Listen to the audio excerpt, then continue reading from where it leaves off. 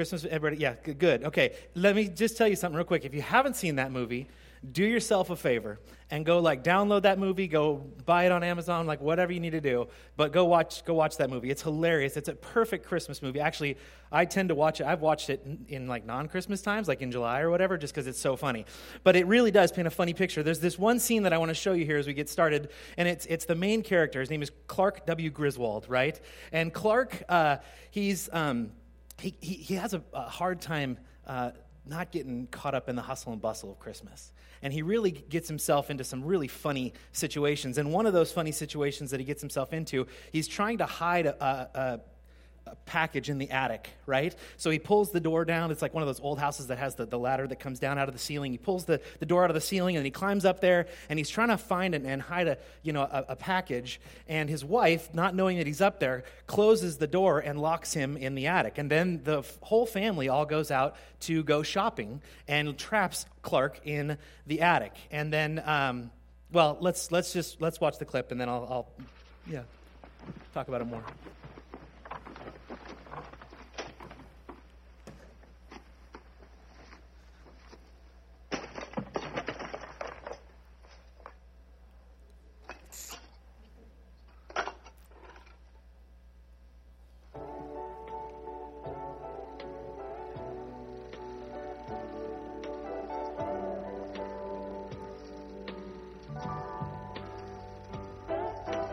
Christmas is the time of year for being with the ones we love, sharing so much joy and cheer. What a wonderful feeling, watching the ones we love, having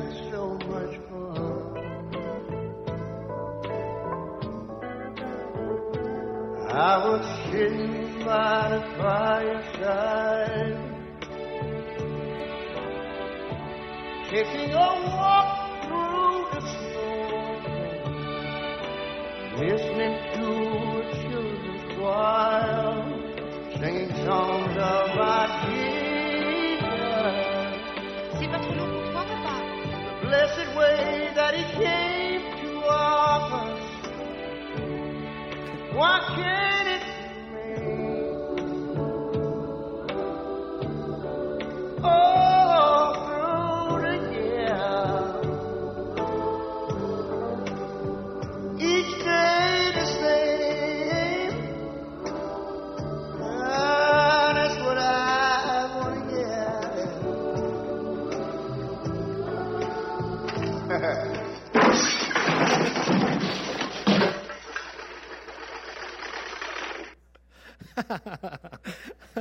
I love that clip. And you might be wondering, if you haven't seen the movie, why is he in old lady's clothes? Because he's freezing in his attic, and so that's the only clothes he can find. So he finds a little head thing and the scarf and the gloves. And so here's the thing. Again, if you've seen this movie, you know that Clark gets caught up a lot in the hustle and bustle of Christmas, like I said before. He's so concerned about getting the lights done on his house, the perfect gift for his wife, keeping his crazy brother-in-law. Remember, it's Randy Quaid who plays his crazy brother-in-law. Keeping him out of trouble, finding the perfect Christmas tree, actually twice, and then for sure trying to make his whole family happy. And he forgets really what Christmas is all about until that moment when he's in the attic. And he's reminded of his childhood and the joy that came just from the Christmas season. And that's what we're talking about today, is joy. That's what we're going to be focusing on.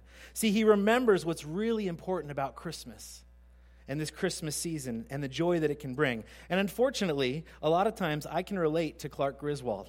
Right? I can totally relate to him. I find myself, especially during this season, for many reasons, just missing what this time of year is all about, especially when it comes to joy. Personally, for me, this holiday season so far, and I know we're only a few weeks into it, but for this holiday season, for me personally, I'm either filled with exuberant amounts of joy, or I have zero joy, and I hate everything, and I'm going home, and I'm just going to tuck myself in to my bed and just whatever. It's like there's no middle ground, right? And see, joy is a funny thing, because joy is not happiness. It's not pleasure.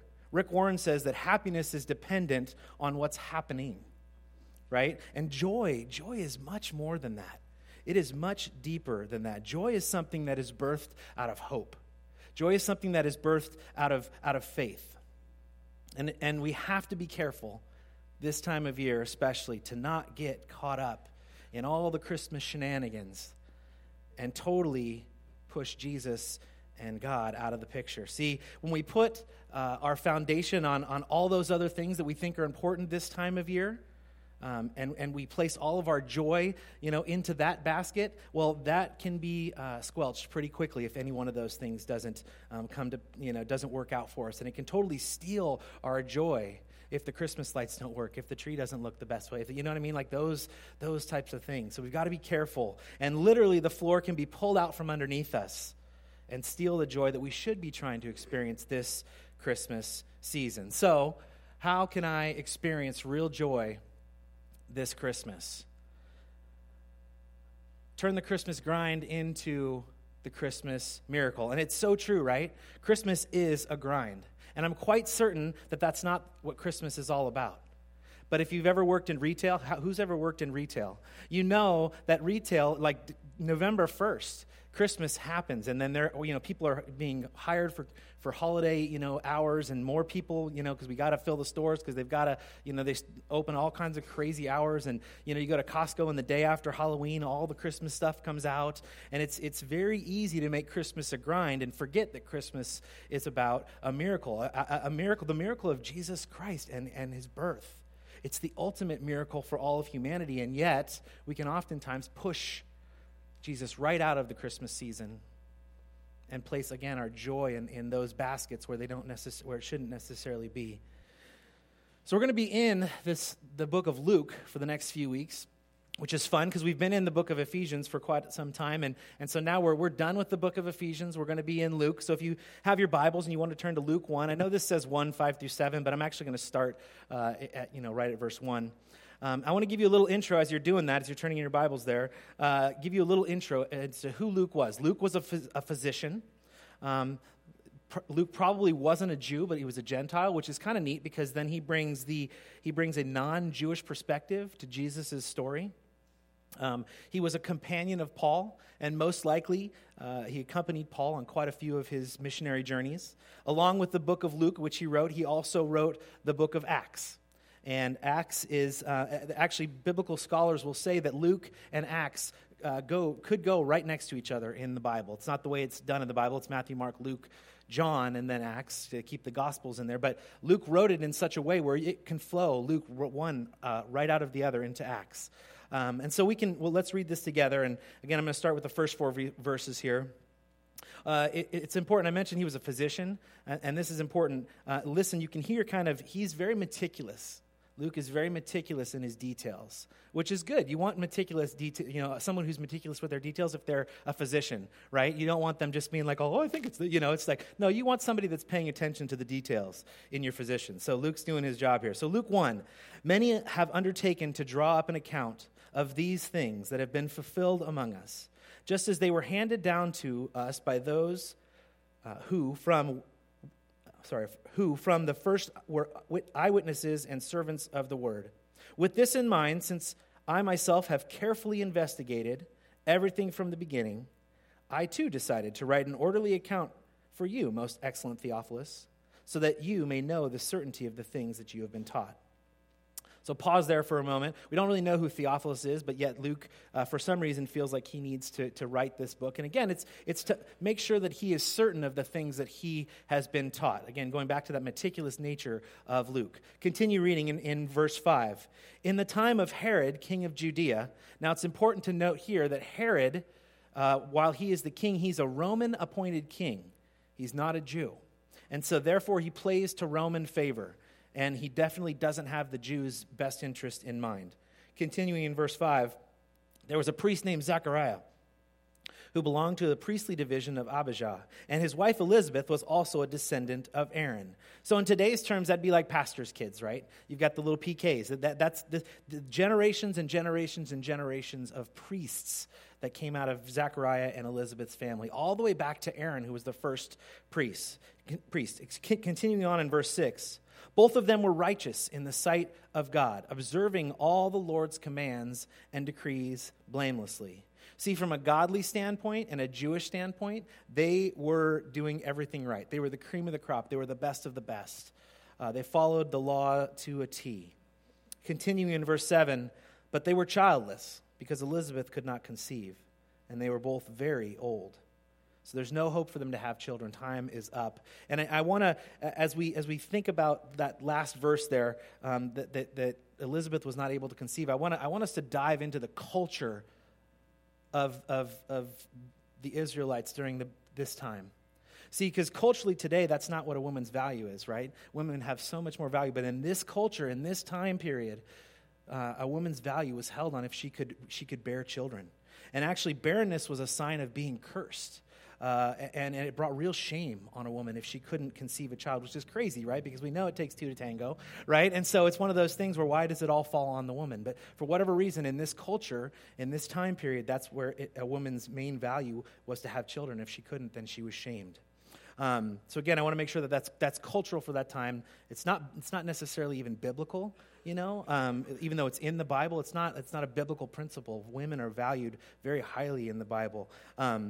It's crazy, though, when we're talking about culture, think about it this way, that time period, culture, they believed that if you had any kind of an ailment at all, if you had leprosy, if you were blind, if you were deaf, it was all due to sin. And either your sin or the sin of one of your parents. Do you remember the passage in John 9, when Jesus is having the interaction with the man born blind? It says, as he went along, he saw a man blind from birth. His disciples asked him, Rabbi, speaking to Jesus, who sinned, this man or his parents, that he was born blind? And it's funny because Jesus kind of goes, look, you knuckleheads, haven't you been listening to anything I've been saying? No, neither this man nor his parents have sinned, Jesus said. But this happened, catch this happened so that the works of God might be displayed in him. And then what does Jesus go and do? He gets down on his knees and he spits in the dirt and he makes some mud. And he rubs it through his hands. And then he goes and he places it on the eyes of the blind man. And then he tells the blind man to go and wash in the pool of Siloam. And the man does. And the man can see for the first time in his life.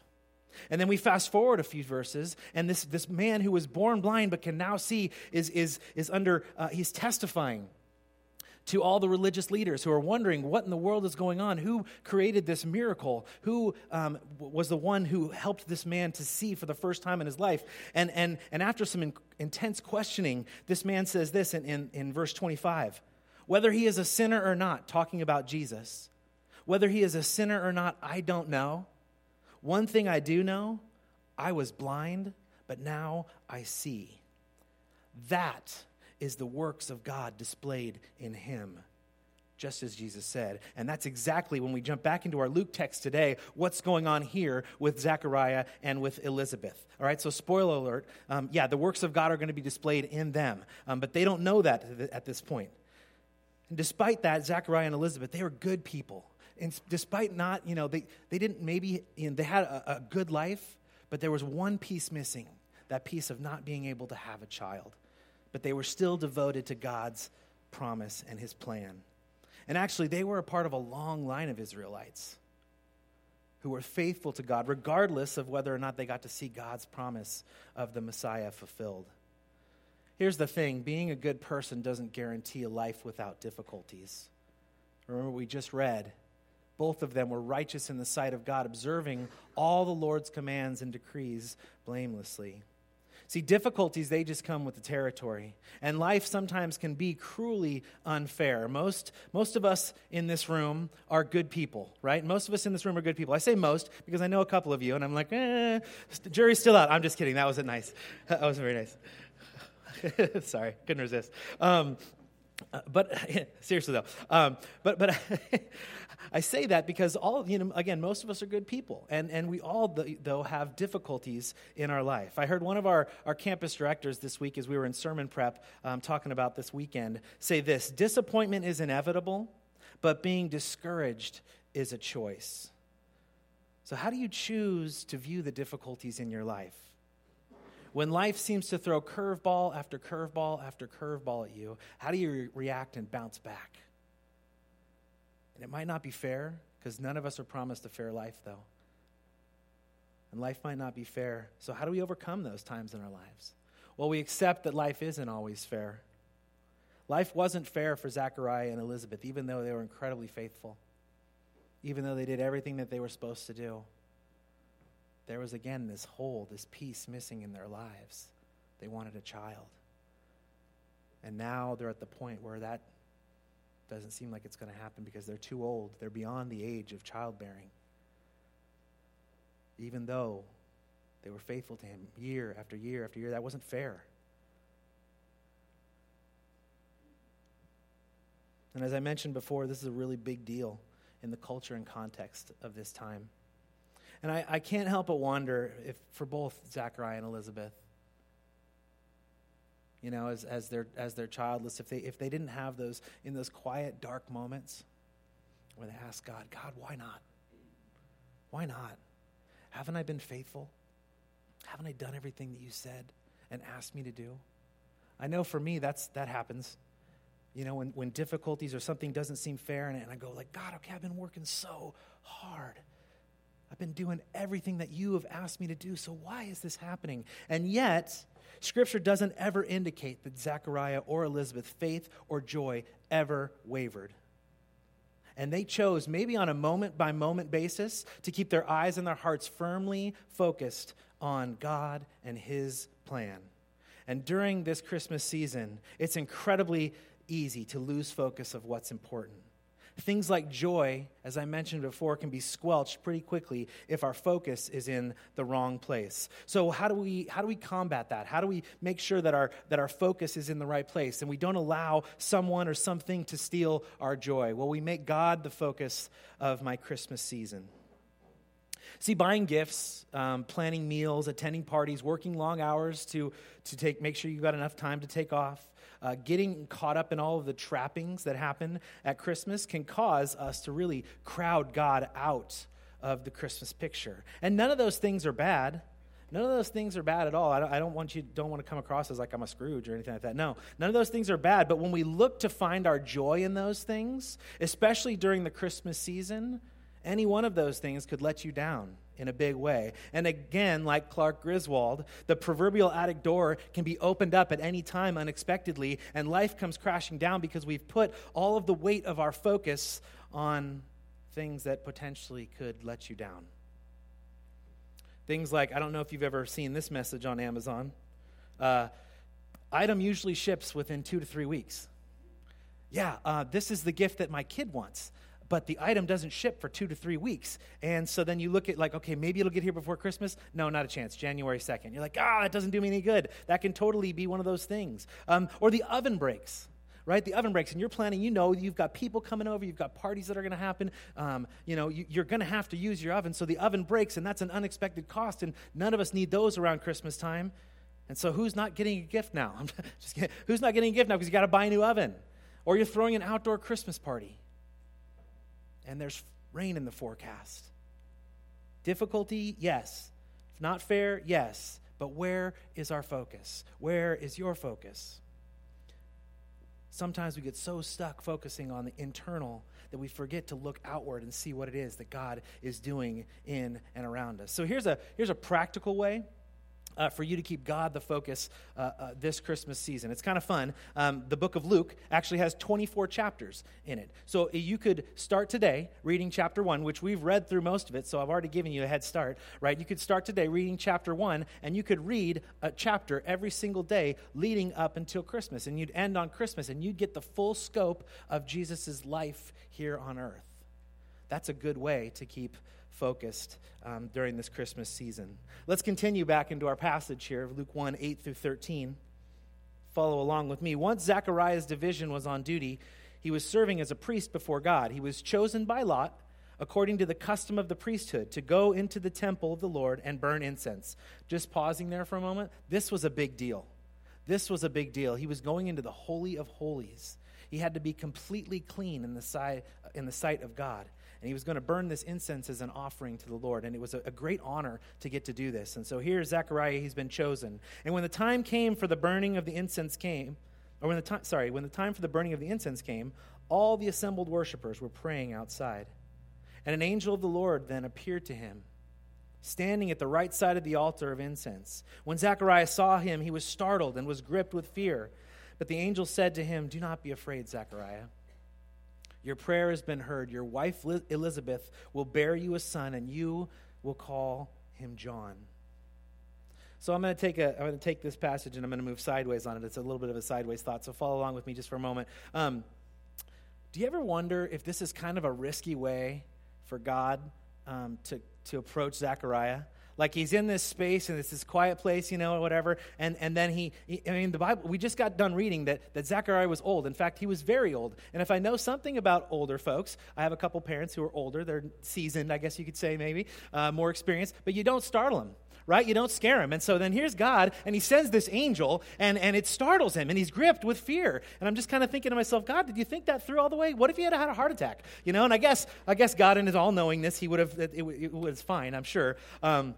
But here's the thing, that Zechariah and Elizabeth, they were faithful with everything that God had entrusted them to. And then God had this amazing message that he wanted to get Zechariah, and so he wanted to make sure that he had Zechariah's full attention. And so the angel comes and speaks to him and shares this amazing news. And so that's the thing, wherever you find yourself in the Christmas season, ask God to use you. This is something that Zechariah and Elizabeth did very, very well throughout their entire lives. And now God has brought this amazing blessing of a child into their lives. For us, this means that God can use me in the places where I can serve, and places that I can hear him speak about someone else's needs. Just being open and willing and available to be used by God. And then when we do that, when we're open to those things, don't be surprised when God actually shows up. See, if you're asking God to use you for his purposes this Christmas season, don't be surprised when he actually answers your prayers. Now, I know I told you not to be, not to be surprised when God answers your prayers. But then I think Zechariah, if anybody, had a reason to be surprised or startled or gripped with fear. I mean, again, hello, there's not an angel here, and I'm in this quiet place that's supposed to be this just holy by myself, and then there's not an angel here, and now there's an angel here, and the angel's speaking to me, and, I don't remember hitting my head. It's like, you got to imagine that this is incredible for Zechariah. This is one of those things, those experiences where, he's been walking with the Lord for so many years, but yet the Bible doesn't say that he ever had an experience with an angel in this place that's supposed to be just him and God. Can you imagine what that would be like for Zechariah? And while it says that he was gripped with fear, I think Zechariah was in the practice probably of normalizing experiences with God. And if we normalize experience with God, perhaps we won't be so astonished when he actually comes through for us. When we normalize our time with God and we are asking God to show us his perspective versus our perspective, then perhaps we won't be so astonished when he actually comes through for us and shows us something bigger than ourselves.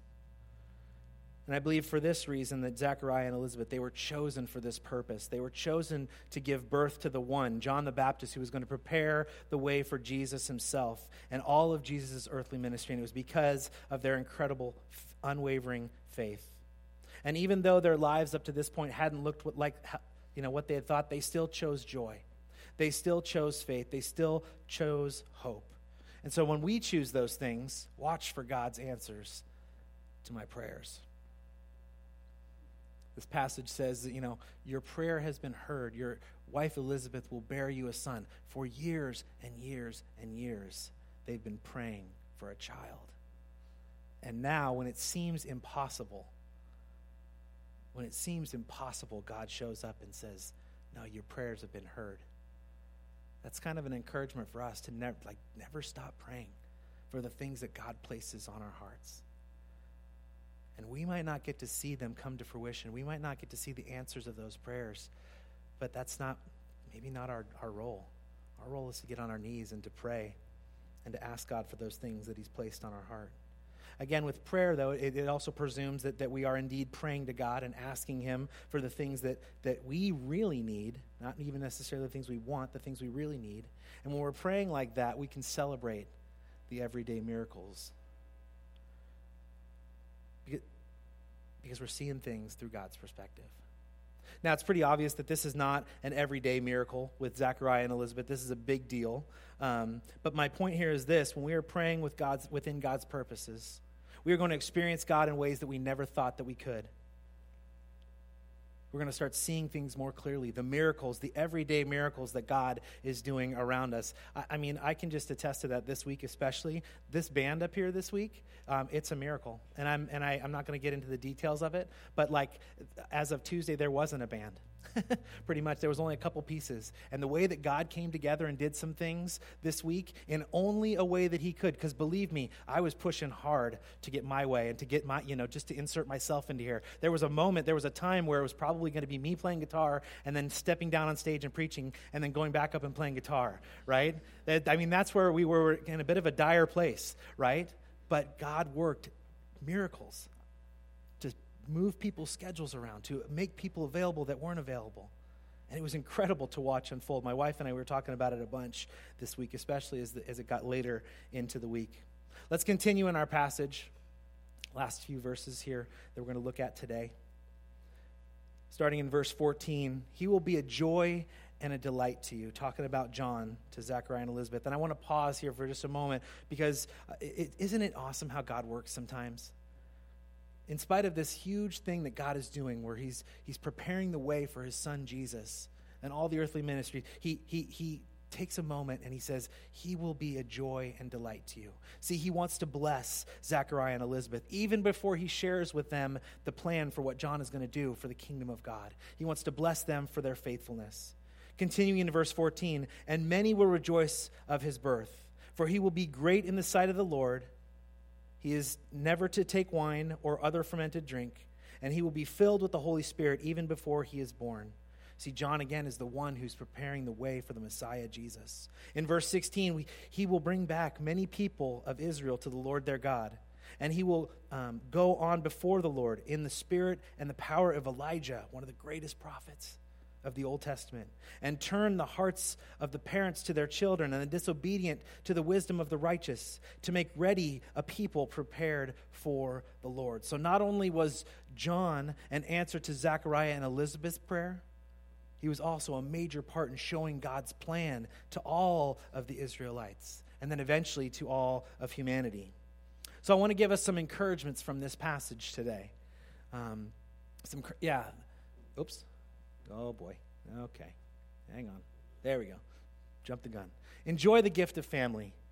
See, Zechariah and Elizabeth, for the first time, were about to experience life as a family where it was more than just the two of them. That's a big deal. And you better believe that they were going to enjoy that gift. Your son will be a joy and a delight to you. And I understand that family looks very different for many of us. Right? For some of us, the idea of spending extended time with our family members around the Christmas season honestly makes us sick to our stomach. If you've seen the rest of Christmas Vacation, the movie paints a perfect picture of what outlandish family behavior can look like, right? And it can really very quickly ruin Christmas for you if you're not careful. So here's the thing. We can often focus all of our attention on the challenges of being with family during Christmas, or we could choose to be intentional, to enjoy our family during the Christmas season. And here's the thing, it might take a bunch of work, and it for sure is going to take a bunch of prayer before, during, and after. But maybe try that approach this year. Try that approach. Try to see if you can be more intentional to enjoy your family and the family around you. And honestly, so if that doesn't work, then you can come back here and you can punch Steve in the arm because he's the one that made me preach this message this week. I'm just kidding. No, but seriously, it sounds kind of silly, but we can, what if we just said, okay, God, you know the situation of my family. You know the circumstances around you know the dysfunction that happens in my family. God, you know my heart when it comes to my family. So God, will that's where you ask, God, are you big enough to come into that situation? Are you big enough to come into that circumstance and those family dynamics? Try it and see if you can enjoy the gift of family this year. Another encouragement from this passage is to share your gifts in a way that blesses others. And many will rejoice because of his birth. This is probably my favorite thing about the Christmas season. As Steve and Claire mentioned in the announcements before, we took on 4 Christmas outreaches this year. The first one that we're doing coming up on the 13th is the San Diego Police and San Diego Fire, where we're just going to feed them tacos and we're going to get them all hopped up on sugary, shave ice, and it's going to be awesome. Some of the officers from last year were actually asking the lieutenant, hey, is that church going to come and do that Christmas thing again this year for us? And when I asked the lieutenant about him, you could just tell he was just bubbling over with joy. He was so excited that this was going to happen. And for us, this is just a way that we can say thank you. This is a way that we can say that we appreciate the things that you do. We appreciate that you put your life on the line. I mean, I think a lot of times, folks, we forget that these police officers are real people. I mean, you look at like Next Door Neighbor, or sometimes you read articles in the news, and it's like, man, the police officers did this, the police officers didn't do this, the police officers don't doing the bird scooters. And it's just like all these things that we complain about, and we forget that these are real people with real families, with real struggles, with real, they're real. We actually have a lady in our complex whose husband was a police officer and was killed in the line of duty a few years ago. And then I sang at her son's memorial because he committed suicide after his father's death. Like, these are real people struggling with real things. These people have taken an oath to serve and to protect us. And I feel like as a church, it's the least we can do to just give them some tacos and some shave ice and to say thank you. One of the other ones that we're doing is the homeless sock, blanket, and jacket drive for the OB, out in OB, which I was super convicted about this week. I don't wear shoes, at all, but yet I have a drawer full of socks, like a full drawer full of socks. And I'm like, why can't I just give some of those socks away? That's so weird. Like, most of them are brand new. They're clean, because I don't wear shoes. Again, 95%, even when it rained on Wednesday or whatever, I was wearing these shoes because they have a higher lip on them so I could, get through the puddles. But I'm just saying, and I know we all have blankets, and I know we have, coats that we haven't worn in some time, and it's just such an easy thing to do, to bless somebody, to help somebody experience joy this Christmas by giving away some of our old stuff that we don't use anymore. Or the Syrian family Christmas dinner. We have the opportunity to get to know some refugees, some people from Syria who had to leave their country, who are now trying to figure out what life looks like in the United States. And I can't even imagine having to leave my home and start over completely in a completely new land. And yet we have the opportunity to share conversation and to share a meal and hopefully share the joy of what Christmas is and the joy of having a relationship with Jesus. And then finally, we're doing our Christmas in a card thing again this year. And again, they mentioned it in the announcements. But what I wanted to do is I wanted to share with you all a letter that I got last year after we did our Christmas in a card thing. I mentioned it in the weekly email a couple weeks ago. By the way, a little shout out to our weekly email. If you don't get our weekly email, we put one together every single week, and if I may say so myself, the person who writes it does a phenomenal job of putting it together. So, and then gets discouraged when he only sees that it's been opened by 18% of the people in the congregation of the 300 that are on the list. So, little pull back the curtain moment there. So, if you want to get the weekly email, or you're not getting the weekly email, please let me know, or fill out a connection card, or just write your email address legibly on something, and I'll be sure to add you to that this week, because it gives you all the information about what we're doing here at New Break PB. So like I said, I mentioned that I wrote or copied a little bit of this letter in the weekly email a couple weeks ago, but this came from a family who received our Christmas in a card last year, so I'm going to read it. It says, "Dear New Break Church, Pacific Beach, your church is a godsend. The last few years have been incredibly difficult for my family. I'm a full-time student at City College working very hard and maintaining a good GPA. I'm a full-time mother and also a full-time wife. My husband and I have a family of 5 with only one income because he is supporting my efforts in pursuing my education. Our children are 6, 9, and 17. My husband brings in about $2,500 a month, and our expenses exceed that by a great deal every month. We have already exhausted all of my school financial aid to meet some of our obligations, and I didn't know if any scholarships were available, and we were scraping by at the end of every month. Somehow, some way, God pulls us through every month. We had no clue how God would come through for us in December. Someone at the school said that she was going to pass our information along to the church because they were selecting families to give a basket to. I was so grateful for that because I said to myself, at the very least, if we are selected, we will have dinner available for Christmas.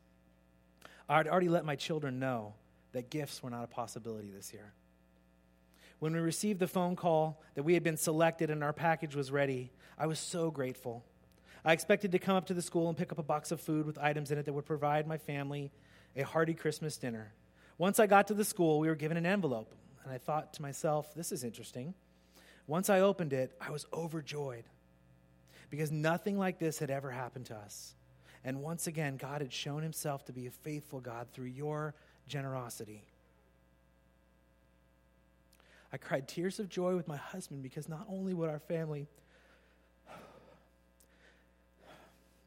my family share an amazing Christmas dinner together, but my children would also be able to receive some gifts as well, all because of your kindness. So to your church, our family says, thank you, thank you, thank you. We appreciate your kindness and your obedience in allowing God to lead with your heart.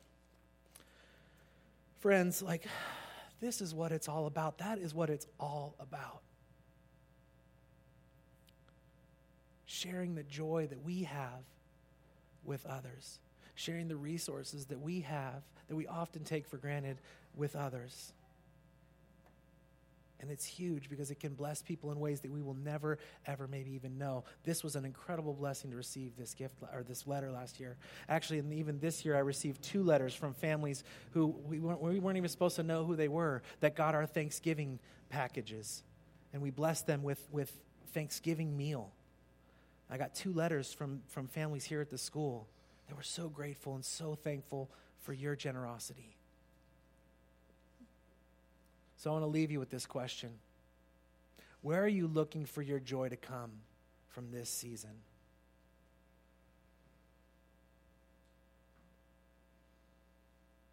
I know for me, when the craziness of the season eats its way into my life and ekes its way into my heart and my quiet spaces, joy oftentimes is pushed out. But then I read a story like Zachariah and Elizabeth. I read a story about faith and hope and joy in all circumstances. And it encourages me. It encourages me to remember to be sharing with others the joy that God has put in my heart, the joy that God has put in my life. And I would encourage you to do the same. In spite of our circumstances, in spite of our difficulties, we can still have a joy-filled Christmas when we keep God at the center of it. Would you pray with me?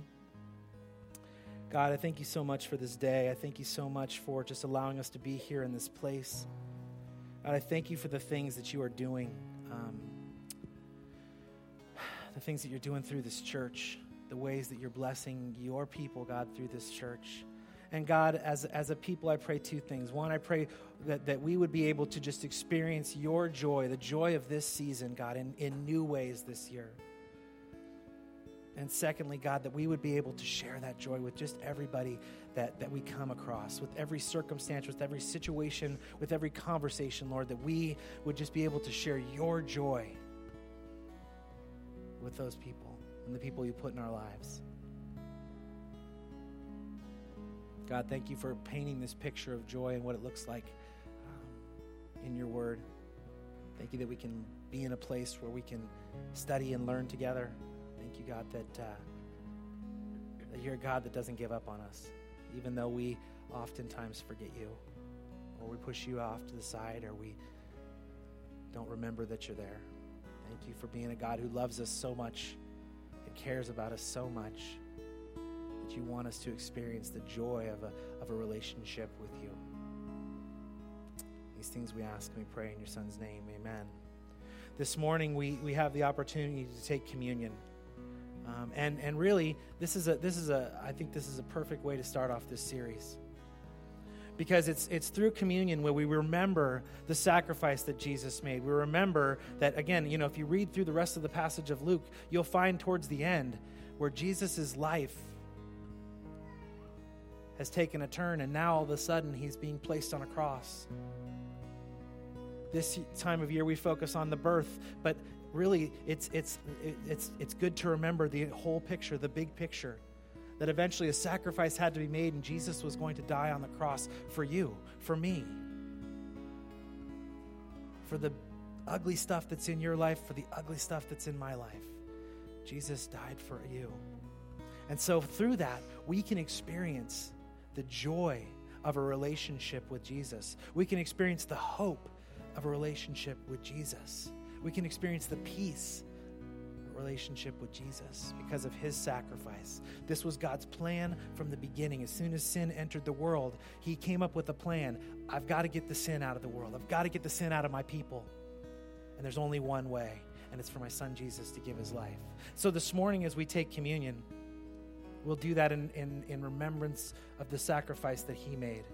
So when you're ready, the band's going to lead through a song or part of a song. When you're ready, come on up to the tables. Grab the elements, go sit back down, and then we'll take the elements together.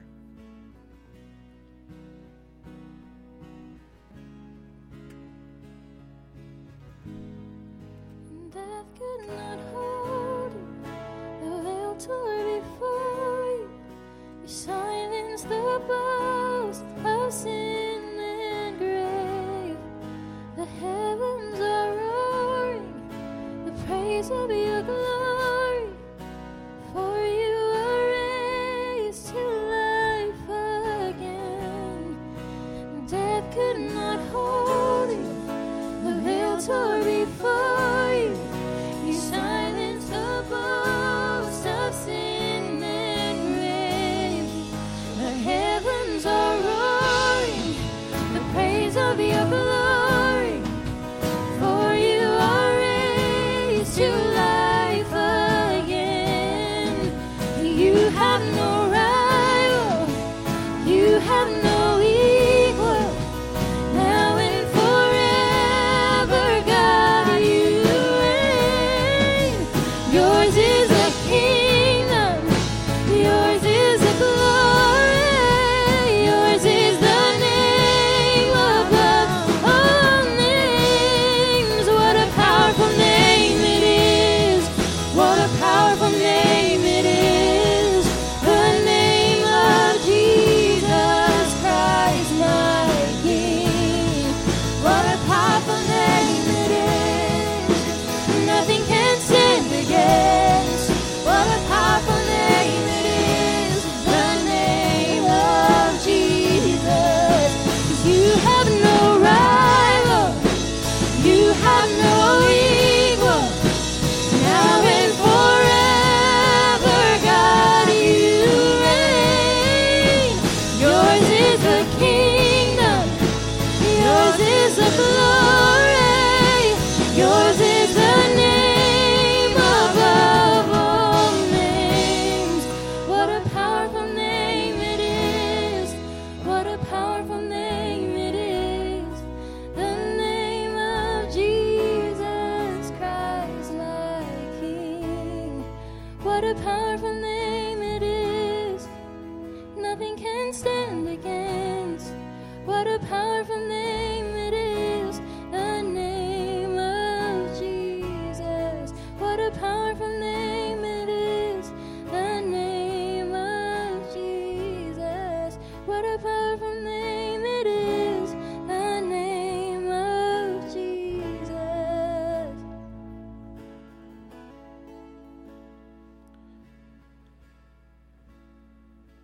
1 Corinthians 11:23 says, "For I received from the Lord what I also passed on to you. The Lord Jesus, on the night he was betrayed, he took bread, and when he had given thanks for it, he broke it, and he said, 'This is my body, which is for you. Do this in remembrance of me.'" Let's take the bread together.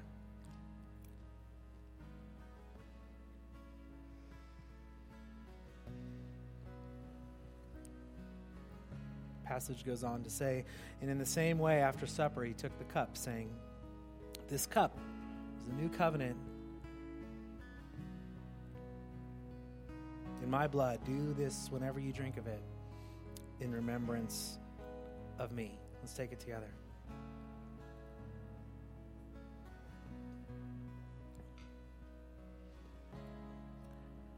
If you call yourself a Christ follower, which I know looks different for many of us, you call yourself a Christ follower, this is the reason that we have joy this Christmas season. Let's do our best to remember the sacrifice that God made for us in his Son, Jesus Christ. The band's going to close us with a song. Would you stand?